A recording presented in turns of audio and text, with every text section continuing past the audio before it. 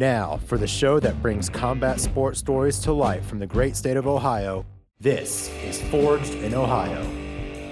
Hello, everyone, and welcome to episode 29 of Forged in Ohio. My name is Jake Murn, the host of the podcast. Last week's show was pretty unique as I was joined by a striker in slat fighting for the first time. Hopefully you all enjoyed that episode, but this week we are back to mixed martial arts, and I couldn't be looking forward to today's episode more as I have a very special fighter joining me today. I'd say he's the first local MMA fighter that I was aware of, and he has a pretty incredible story as well. He continues to push himself, compete against strong opposition, and do it for a good cause. Also, it's important to note that he recently became the first ever Anthony Pettis Fighting Championship lightweight world champion.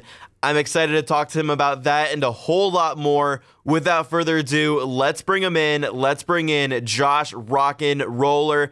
Thanks for coming on the show, Josh, and welcome to Forged in Ohio. Hey, man. Thanks for having me. I really appreciate it. Yeah, man, I appreciate you joining me, and congratulations on that big win at APFC 4. I want to start with that big win on April 23rd over Johnny Hooper. Before we get to the fight itself and the title, I want to ask about how the fight came about. What was your reaction when you got the call to fight not only for APFC, but for the first lightweight title in the promotion's short history? Well, first and foremost, thank you. But when they contacted me, to be honest, I just looked at it as another fight. They were trying to put a whole bunch of hype behind it being the first title, which I completely understand for their promotion. But for me, I mean, I don't really look at things like that. And when they were interviewing me, I slipped up and kind of said that. I had to cover my tracks real quick because I understand why they're doing it. But again, for me, it was just another fight to get a belt. I mean, that was really cool. They were kind of trying to talk like, Johnny was, like my toughest fight to date, which I did not agree with at all. I saw the opponent. I thought he was tough. I liked his record. I didn't think he was going to be a walk in the park or I wouldn't have took the fight. So I definitely thought he was tough, but I just knew he wasn't able to beat me. Like, he just wasn't better than me in any position. I was too dynamic for him. But regardless, props to him for taking the fight. It was cool. It's cool to go down in history. But again, I kind of look at belts like trophies until they're like the actual real deal, like the UFC or a PFL belt, something like that. That's interesting that you say it's just another fight, because being in the main event of the APFC card and fighting a 7-1 opponent with a 100% finish rate for the pro title, what were your nerves like heading into that fight, or was it just same as usual going in there and fighting in MMA? Well, it was same as usual. So what's been going on the past few years is I have been the B side, meaning they're like using me in a way to kind of hook their guy up. So like, I'll use Johnny for an example. He was their fighter of the year. So they were looking at me like, Johnny's going to be able to handle this guy. APFC is going to look even better because he was our fighter of the year. He's got a great resume.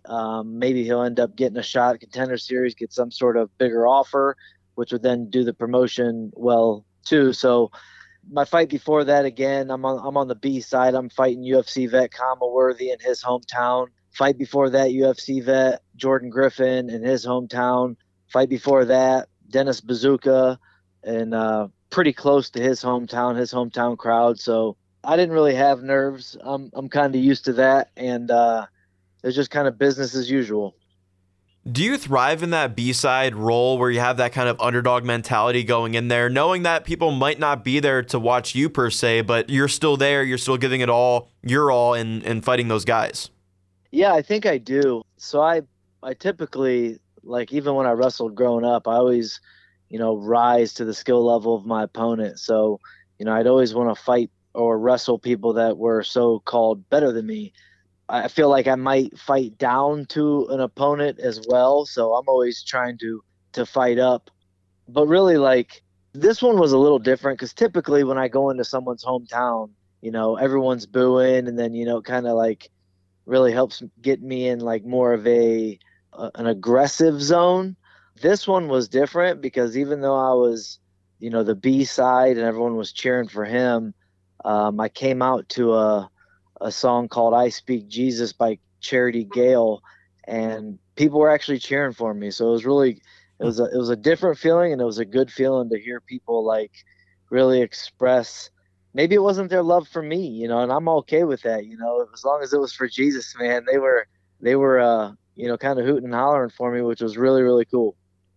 So you mentioned fighting in your opponent's hometowns and how that kind of changes your mental state going into a fight. Do you almost thrive in that state as well, fighting in your opponent's hometowns? Yeah, I mean, there's pros and cons. I mean, I think that's a pro. I really, really like that.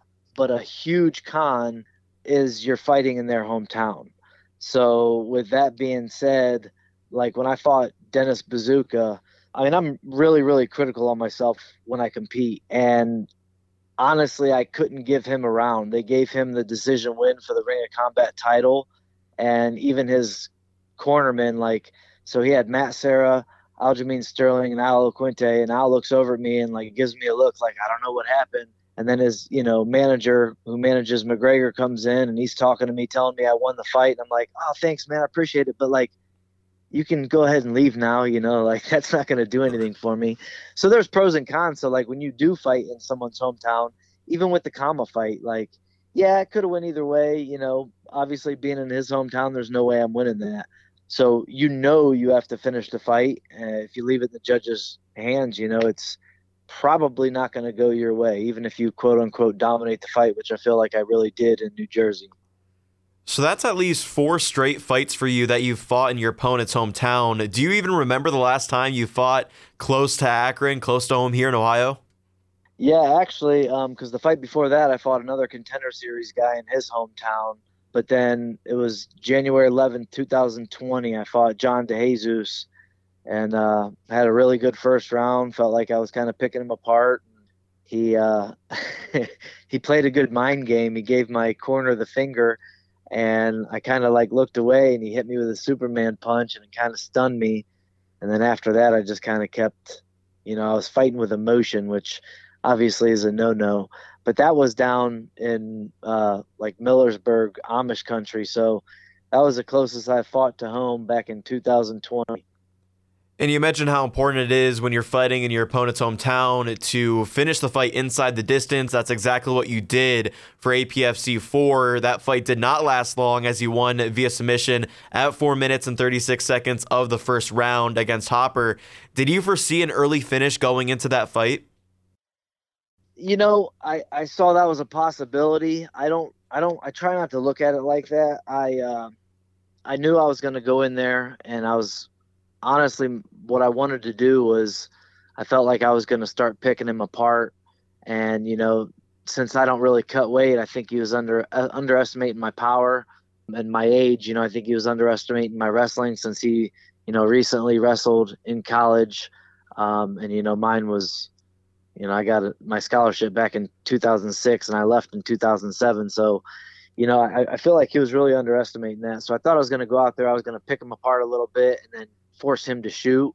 But I went out there and almost got into like a shot for shot type thing. Then I started getting on my movement, started feeling a lot better, striking with him. And then things just kind of came natural. And I knew it was funny because I pulled guard and swept him at one point, and then he got back up to his feet. And once I had him on the ground, I was like, man, this guy, he was a blue belt, but I could just feel like he didn't have anything that was going to be able to stop me. So then we got into a little bit of a striking battle back and forth a little bit. And then I got him up against a cage, and I saw his breathing. Like, he was pretty tired. And I saw going into the fight that he had that same thing in previous fights.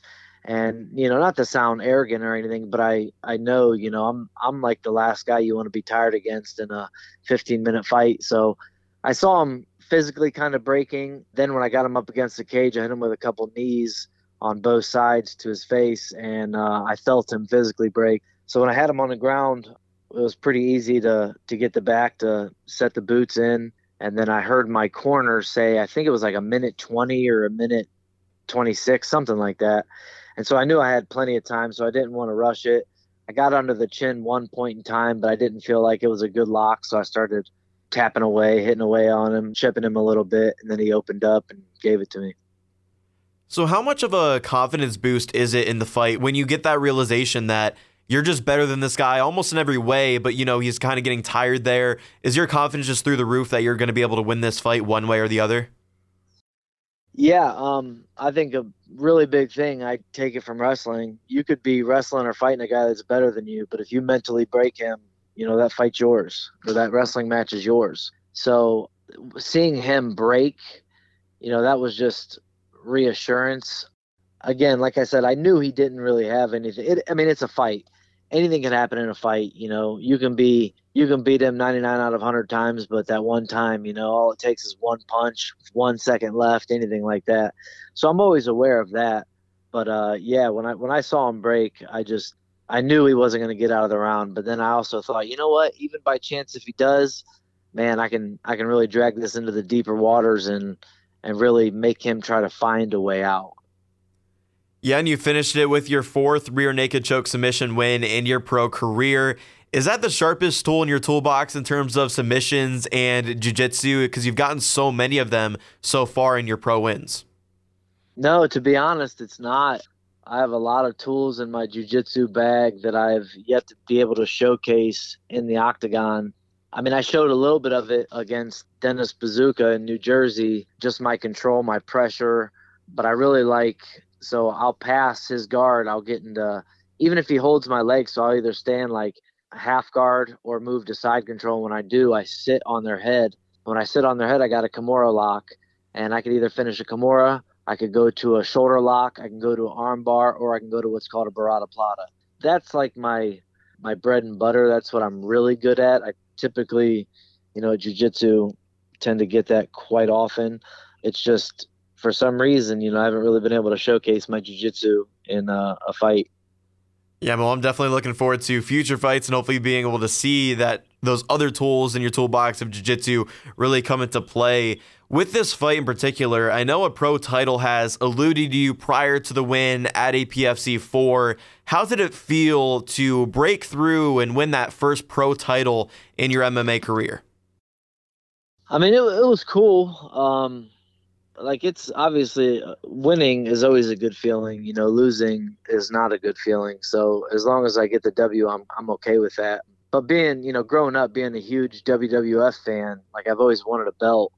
And when I got screwed out of the belt in New Jersey, I was bummed. Like, the kid side of me was bummed because, I was like, I wanted to be stone cold, So getting this belt, it did mean a lot. Just, like a childhood dream to fulfill that. But at the same time, it's going to just sit on a shelf or in a case.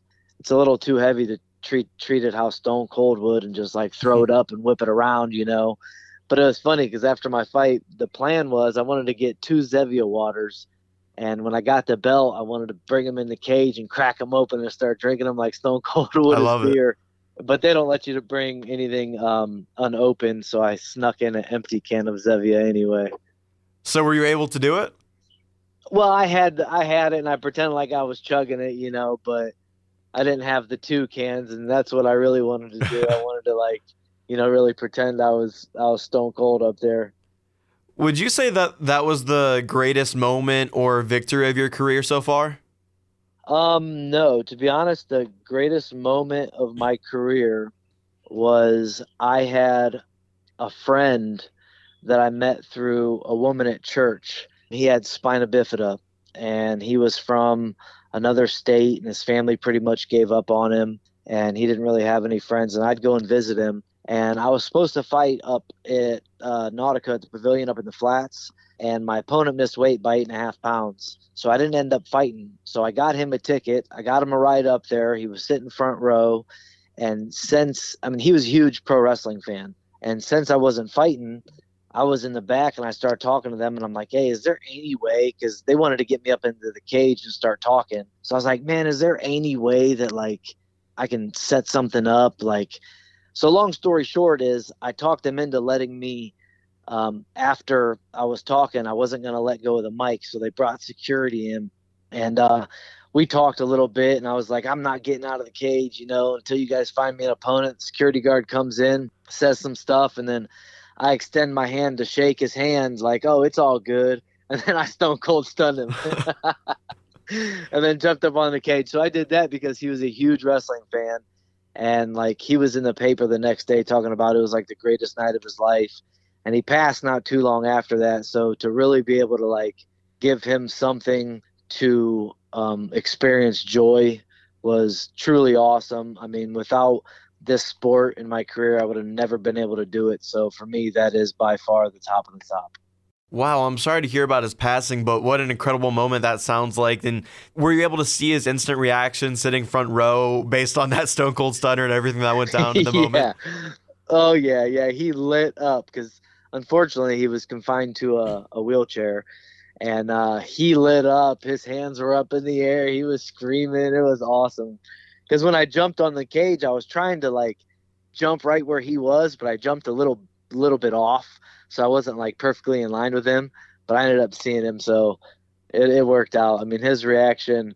I'm not gonna lie, man. I don't get nervous, but I was pretty nervous. Like, dude, I'm about to get up there and make a fool out of myself, But I was like, it's all good, man. As long as it's for Zach, as long as I can, do something to improve the quality or just bring some joy to someone's life, man. It was for sure worth it. Yeah, absolutely, man. That is an incredible story, and for sure, definitely one of the best moments of your career. Like you said, you have so much support locally in the state of Ohio, and I saw a ton of support on social media after the win. Fighting in Indiana and then seeing all the support from home, what did that mean to you? Oh, it's the world. It really is, because I'm the type of guy. I got a small friend circle. I got a lot of acquaintances, but to feel love and support, it's big. Now I also know that not all of it is genuine. Some of, I mean, most of it is, but I also know that like when you're at a high, you get people coming out of the woodworks, but when you're at a low, you're kind of by yourself. So I mean, I'm a realist when it comes to that, but it is really cool. The fight being on UFC Fight Pass was awesome because I had friends throughout the entire country that have never been able to see me fight that were able to watch me fight, and just the way I'm not trying to be braggadocious or anything, but like the way I carried myself spoke volumes to certain individuals in relation to like me being a light, like Jesus and portraying the good guy, not what a typical MMA guy is like. Was there a certain message or person that reached out that stuck out to you among the rest? Yeah, actually, there was a girl who worked for the promotion. She must have been battling something, and she said that because I talked to her quite a bit through messages and stuff, and actually my old man who came out to corner me, he had an actual conversation with her face to face about some of this, but she was going through some stuff, and when my song came on, it hit her. It hit her really hard, in a good way, and helped kind of get her out of a hole that she was in. And then the co-main event, me and him prayed before we went out and fought, and she was thanking me and saying that just like with us praying that Jesus was looking out for him because his ride to the airport or something like that the next day fell through, and it was I don't believe in coincidences, and it was just so happened that her husband had just gotten home and was able to take him to the airport. So like things worked out perfect, and obviously I had no plan in it. It's all God's plan. So, but yeah, I mean, her reaching out and then sharing, like the song again and saying like, "Oh, my favorite fighter came out of this. He has no idea how much it meant to me." That was really big for me because again, I'm not doing this so you can remember Josh Rohler. I'm doing this so that I can try to bring light to Jesus. I want people to look at me and not remember my name, but look at me and see Christ in me. So if they can remember Christ, I'm doing my job. So fighters are stereotypically, supposed to be strong and tough and everything like that. But for you, when you hear those stories from fans like that, is it hard for you to not get emotional when you hear things like that? Oh yeah, because it's stuff out of my element, it's stuff out of my control. It's the mighty right hand of God. So like, when I hear stuff like that, it's the reason I'm doing what I'm doing. So like it brings some personal satisfaction, obviously, but it just makes me realize like it's not about just winning. It's just a sport. It's about how you carry yourself and the things you do when you don't think someone's watching.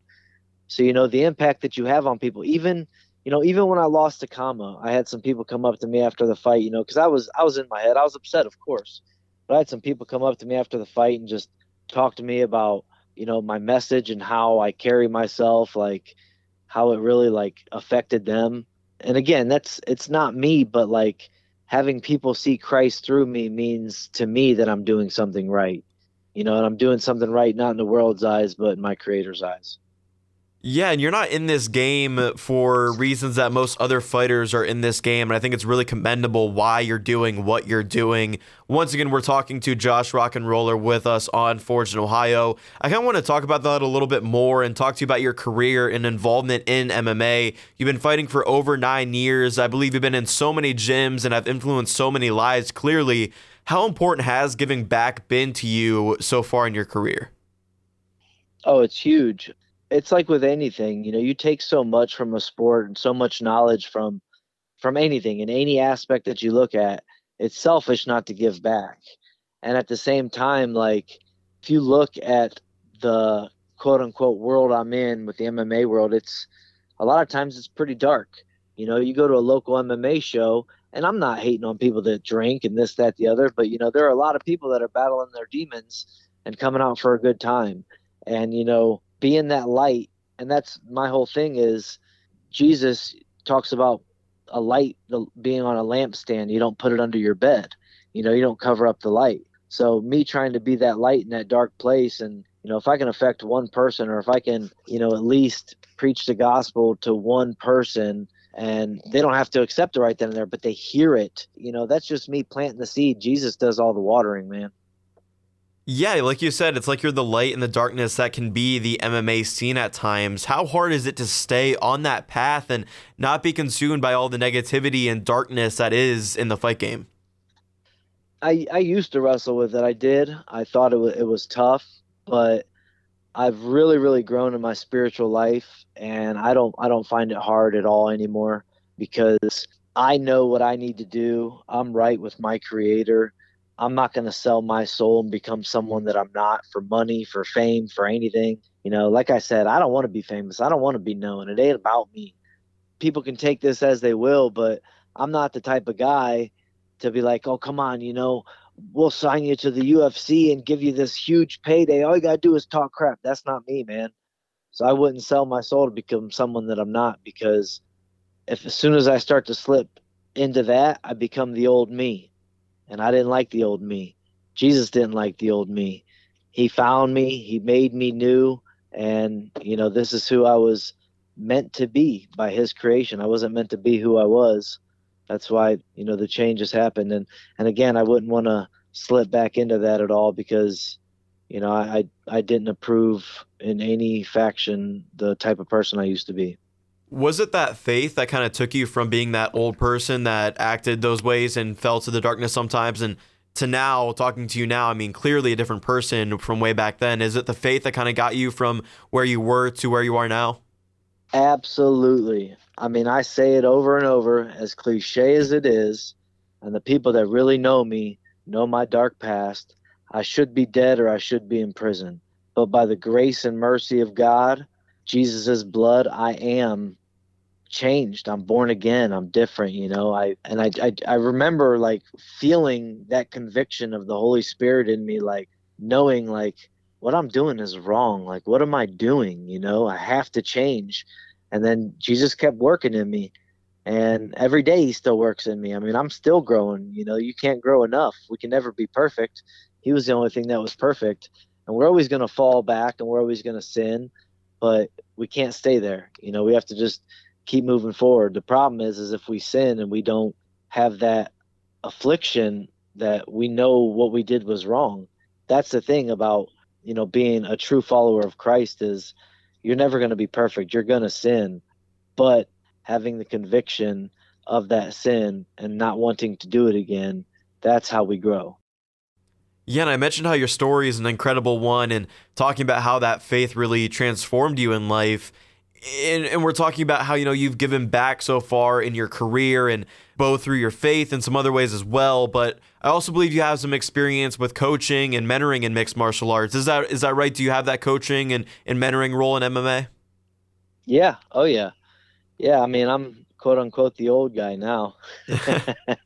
Yes, Chris Kriebel, I want to bring him into the conversation as well. He was actually one of my science teachers back in high school, believe it or not. He's at TKO Brazilian Jiu-Jitsu. Did you work with him still at TKO BJJ in a coaching role of some capacity? Yeah, actually, when he was in high school, he went to Hoban for 2 years, and we met, and I got him to come to St. V, and we became trail partners.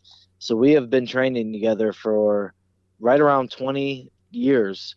I teach jujitsu. I teach the kids there. I help them out with the adult classes as well. I got an issue right now. I gotta deal with, so I'm not gonna go up and spar, but I am gonna go try to choke out my buddy Kriebel.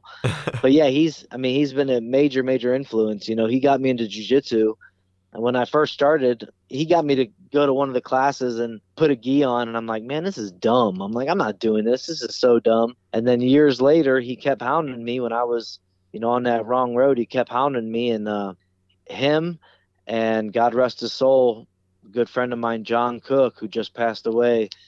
They are huge reasons on why I'm fighting. If it wasn't for them, I wouldn't have fought. I remember having a conversation with Kriebel, and then I don't know, a couple weeks later, I had my first scheduled fight. I went out to Colorado because he was living out there.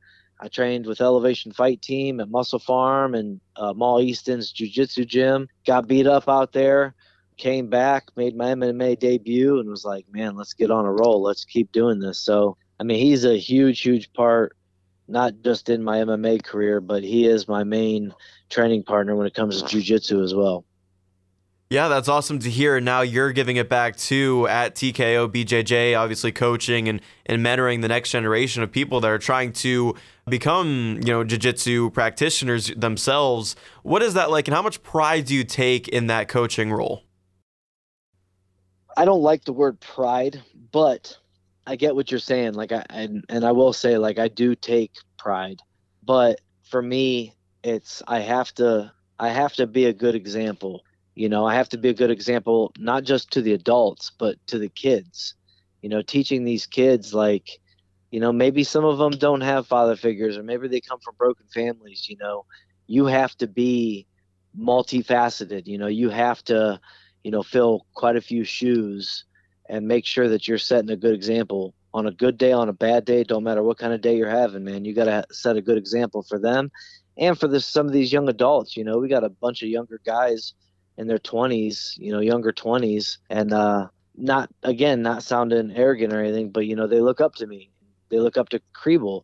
So like, we really have to set the standard on the work ethic, on how to be a martial artist, how to live life, how to treat other people. So I mean, it's a heavy load, but man, do I love carrying it. Yeah, is it hard carrying that heavy responsibility on your shoulders, or do you not really look at it that way and it's more so an easy thing for you to do at the gym? I mean, it's a heavy load, but I don't look at it like it's hard to carry. Obviously it does get a little bit harder if, you got personal stuff going on. Like if I got a fight coming up and, I'm feeling some type of way, stuff isn't going right. None of that matters when you get in there because, it's not about me, so you got to make sure that you can separate the two. But yeah, I wouldn't say it's hard to carry. I actually feel privileged to be able to carry that load. Once again, this is Josh Rockin Rohler with us on Forged in Ohio. Now with the APFC Lightweight Championship, what would be next for you? Would you defend that belt or go take a different fight out there for a different promotion? That's kind of up in the air right now. I'm in the process of I took a civil service test for Akron, so I'm in the process of trying to get into the fire school with them. I should know within the next couple weeks or month or so. So I don't really want to take a fight ASAP, only because I don't exactly know the dates of, if I do get the call for training and background check, lie detector test, drug test, and all that. And I was tired of, fighting ruling the roost. And it's funny, when I had that mindset change, because I've turned down a lot of careers for fighting. and just been working a job. And when I had that mindset change, my life got better. I had more joy in my life, and I got better in MMA. In the martial arts aspects, I was actually getting better. So trying to figure that out right now. I did get offered July 16th to defend my title, August 12th to defend my title. The July one is in Virginia. The August one is in Milwaukee. And then yesterday I just got hit up to fight for LFA. And if I'm not mistaken, I think it's like one of Muhammad Ali's grandsons or something, which I would love to, but again, I don't want to commit to that right now if I'm going to hear something back, because that's in like a month. That's June, and I'm just not sure with the whole fire department thing. Like I don't want to sign a contract for a fight and then hear back from the fire department like, oh hey, you got 2 weeks, and on the same day as a fight, I'm supposed to be training. I don't want to let a promotion down because obviously a career means quite a bit. Yeah, that makes perfect sense. It sounds like the MMA fights for now at least are on hold until you hear back. But is the career goal to become a firefighter? It never was. I've always wanted to work with kids, but for the longest I put all my eggs into the fighting basket. And after that mindset change, like again, I it's just fighting. I'm making crap money to fight UFC vets. And even at that, you look at someone like Bryce Mitchell, who's top 10 in the world featherweight in the UFC, and the dude had $2,500 to his name. Like I know it's not about money, but I want to be able to not struggle to pay bills. But I also looked at it, like I said, I never thought about becoming a fireman. Someone sent the civil service test to me, and I was like, man, might as well try it. It'd be a fun job. The schedule's great. The benefits are amazing. So for me, like, benefits, if I ever have a family, that's something that's really, really big, having, the medical and stuff, like to be able to take care of them. Well, I wish you the best in that aspect. Hopefully everything goes well with the testing and everything that goes into becoming a firefighter. That'd be incredible to see you do that. At 35 years old right now in your MMA career, do you think you're in the prime of your career right now? Yeah, it's funny. People keep, I joke about it all the time saying I'm old, but age really is just a number. And me and Stipe are the old dogs at Strong Style. But to be perfectly honest, man, I just feel like I just keep getting better. Obviously, if there was any kind of like mental, something going on with my head or my brain, it don't matter how good I'm getting, I'm done. I'm not taking that chance. Like, I've accumulated a lot of knowledge in life that I don't want to lose. I don't want to become. I want my sponge to still be able to absorb. So I don't want to ever take that kind of chance. Even if I had a multi-million-dollar contract to whatever, like if I had any sort of cognitive dysfunction going on, I would make sure, what, I'm done. It's not worth it to me. But I feel like I'm getting better and better. Now, you know what? That could change tomorrow. That could change in a year. That could change in 2 years. But while I have the gifts that I've been gifted by God, I'm going to try to use them. I'm going to try to use each platform, each ministry field that I'm granted in life to my fullest potential until that ministry field is done and I change another ministry field. So where do you think you go from here in terms of career trajectory? What's the apex of your career look like at 35 years old? It's not every day that you see somebody age 35 get signed to a major promotion, but maybe for you, in your unique case, you could. What does that look like for you? To be honest, I used to care. I don't really care anymore. I want to fight the best of the best for I want to be able to spread the gospel, everywhere I go. Like I said, use this ministry field to my fullest potential. But B, on a selfish note, I don't need the money and the fame. I just want to know where I stand, so being able to beat UFC guys, like that's cool. Like I just want to know where I stand. So if you're really good or you've had you made it to the UFC or whatever, or you're an up and comer and you're undefeated or you got a great record and you beat some really good guys, I'm all about pushing myself. Every day I love to push myself mentally, physically, and spiritually. So as long as I'm able to do that, and win or lose, obviously, like I said earlier, I don't like to lose. Losing is not fun. But win or lose, man, it lets you know where you're at. And I never wanted to be a coulda, woulda, shoulda. And to me, coulda, woulda, shoulda doesn't mean you have to make it and make all this money and this, that, the other. No, I don't want to be a coulda, woulda, shoulda. I want to try it. I want to do as best as I possibly can, fight the best that I possibly can. And again, win or lose, man, it lets me know where I'm at, and I'd be happy with that. I know you said the pro title that you won at APFC kind of just sits there on the shelf in a way, but does that title kind of eliminate that woulda, coulda, shoulda mindset? I know you don't want to become that, but now is that just like in the past, now that you've kind of won that pro title, is that not even a thought anymore?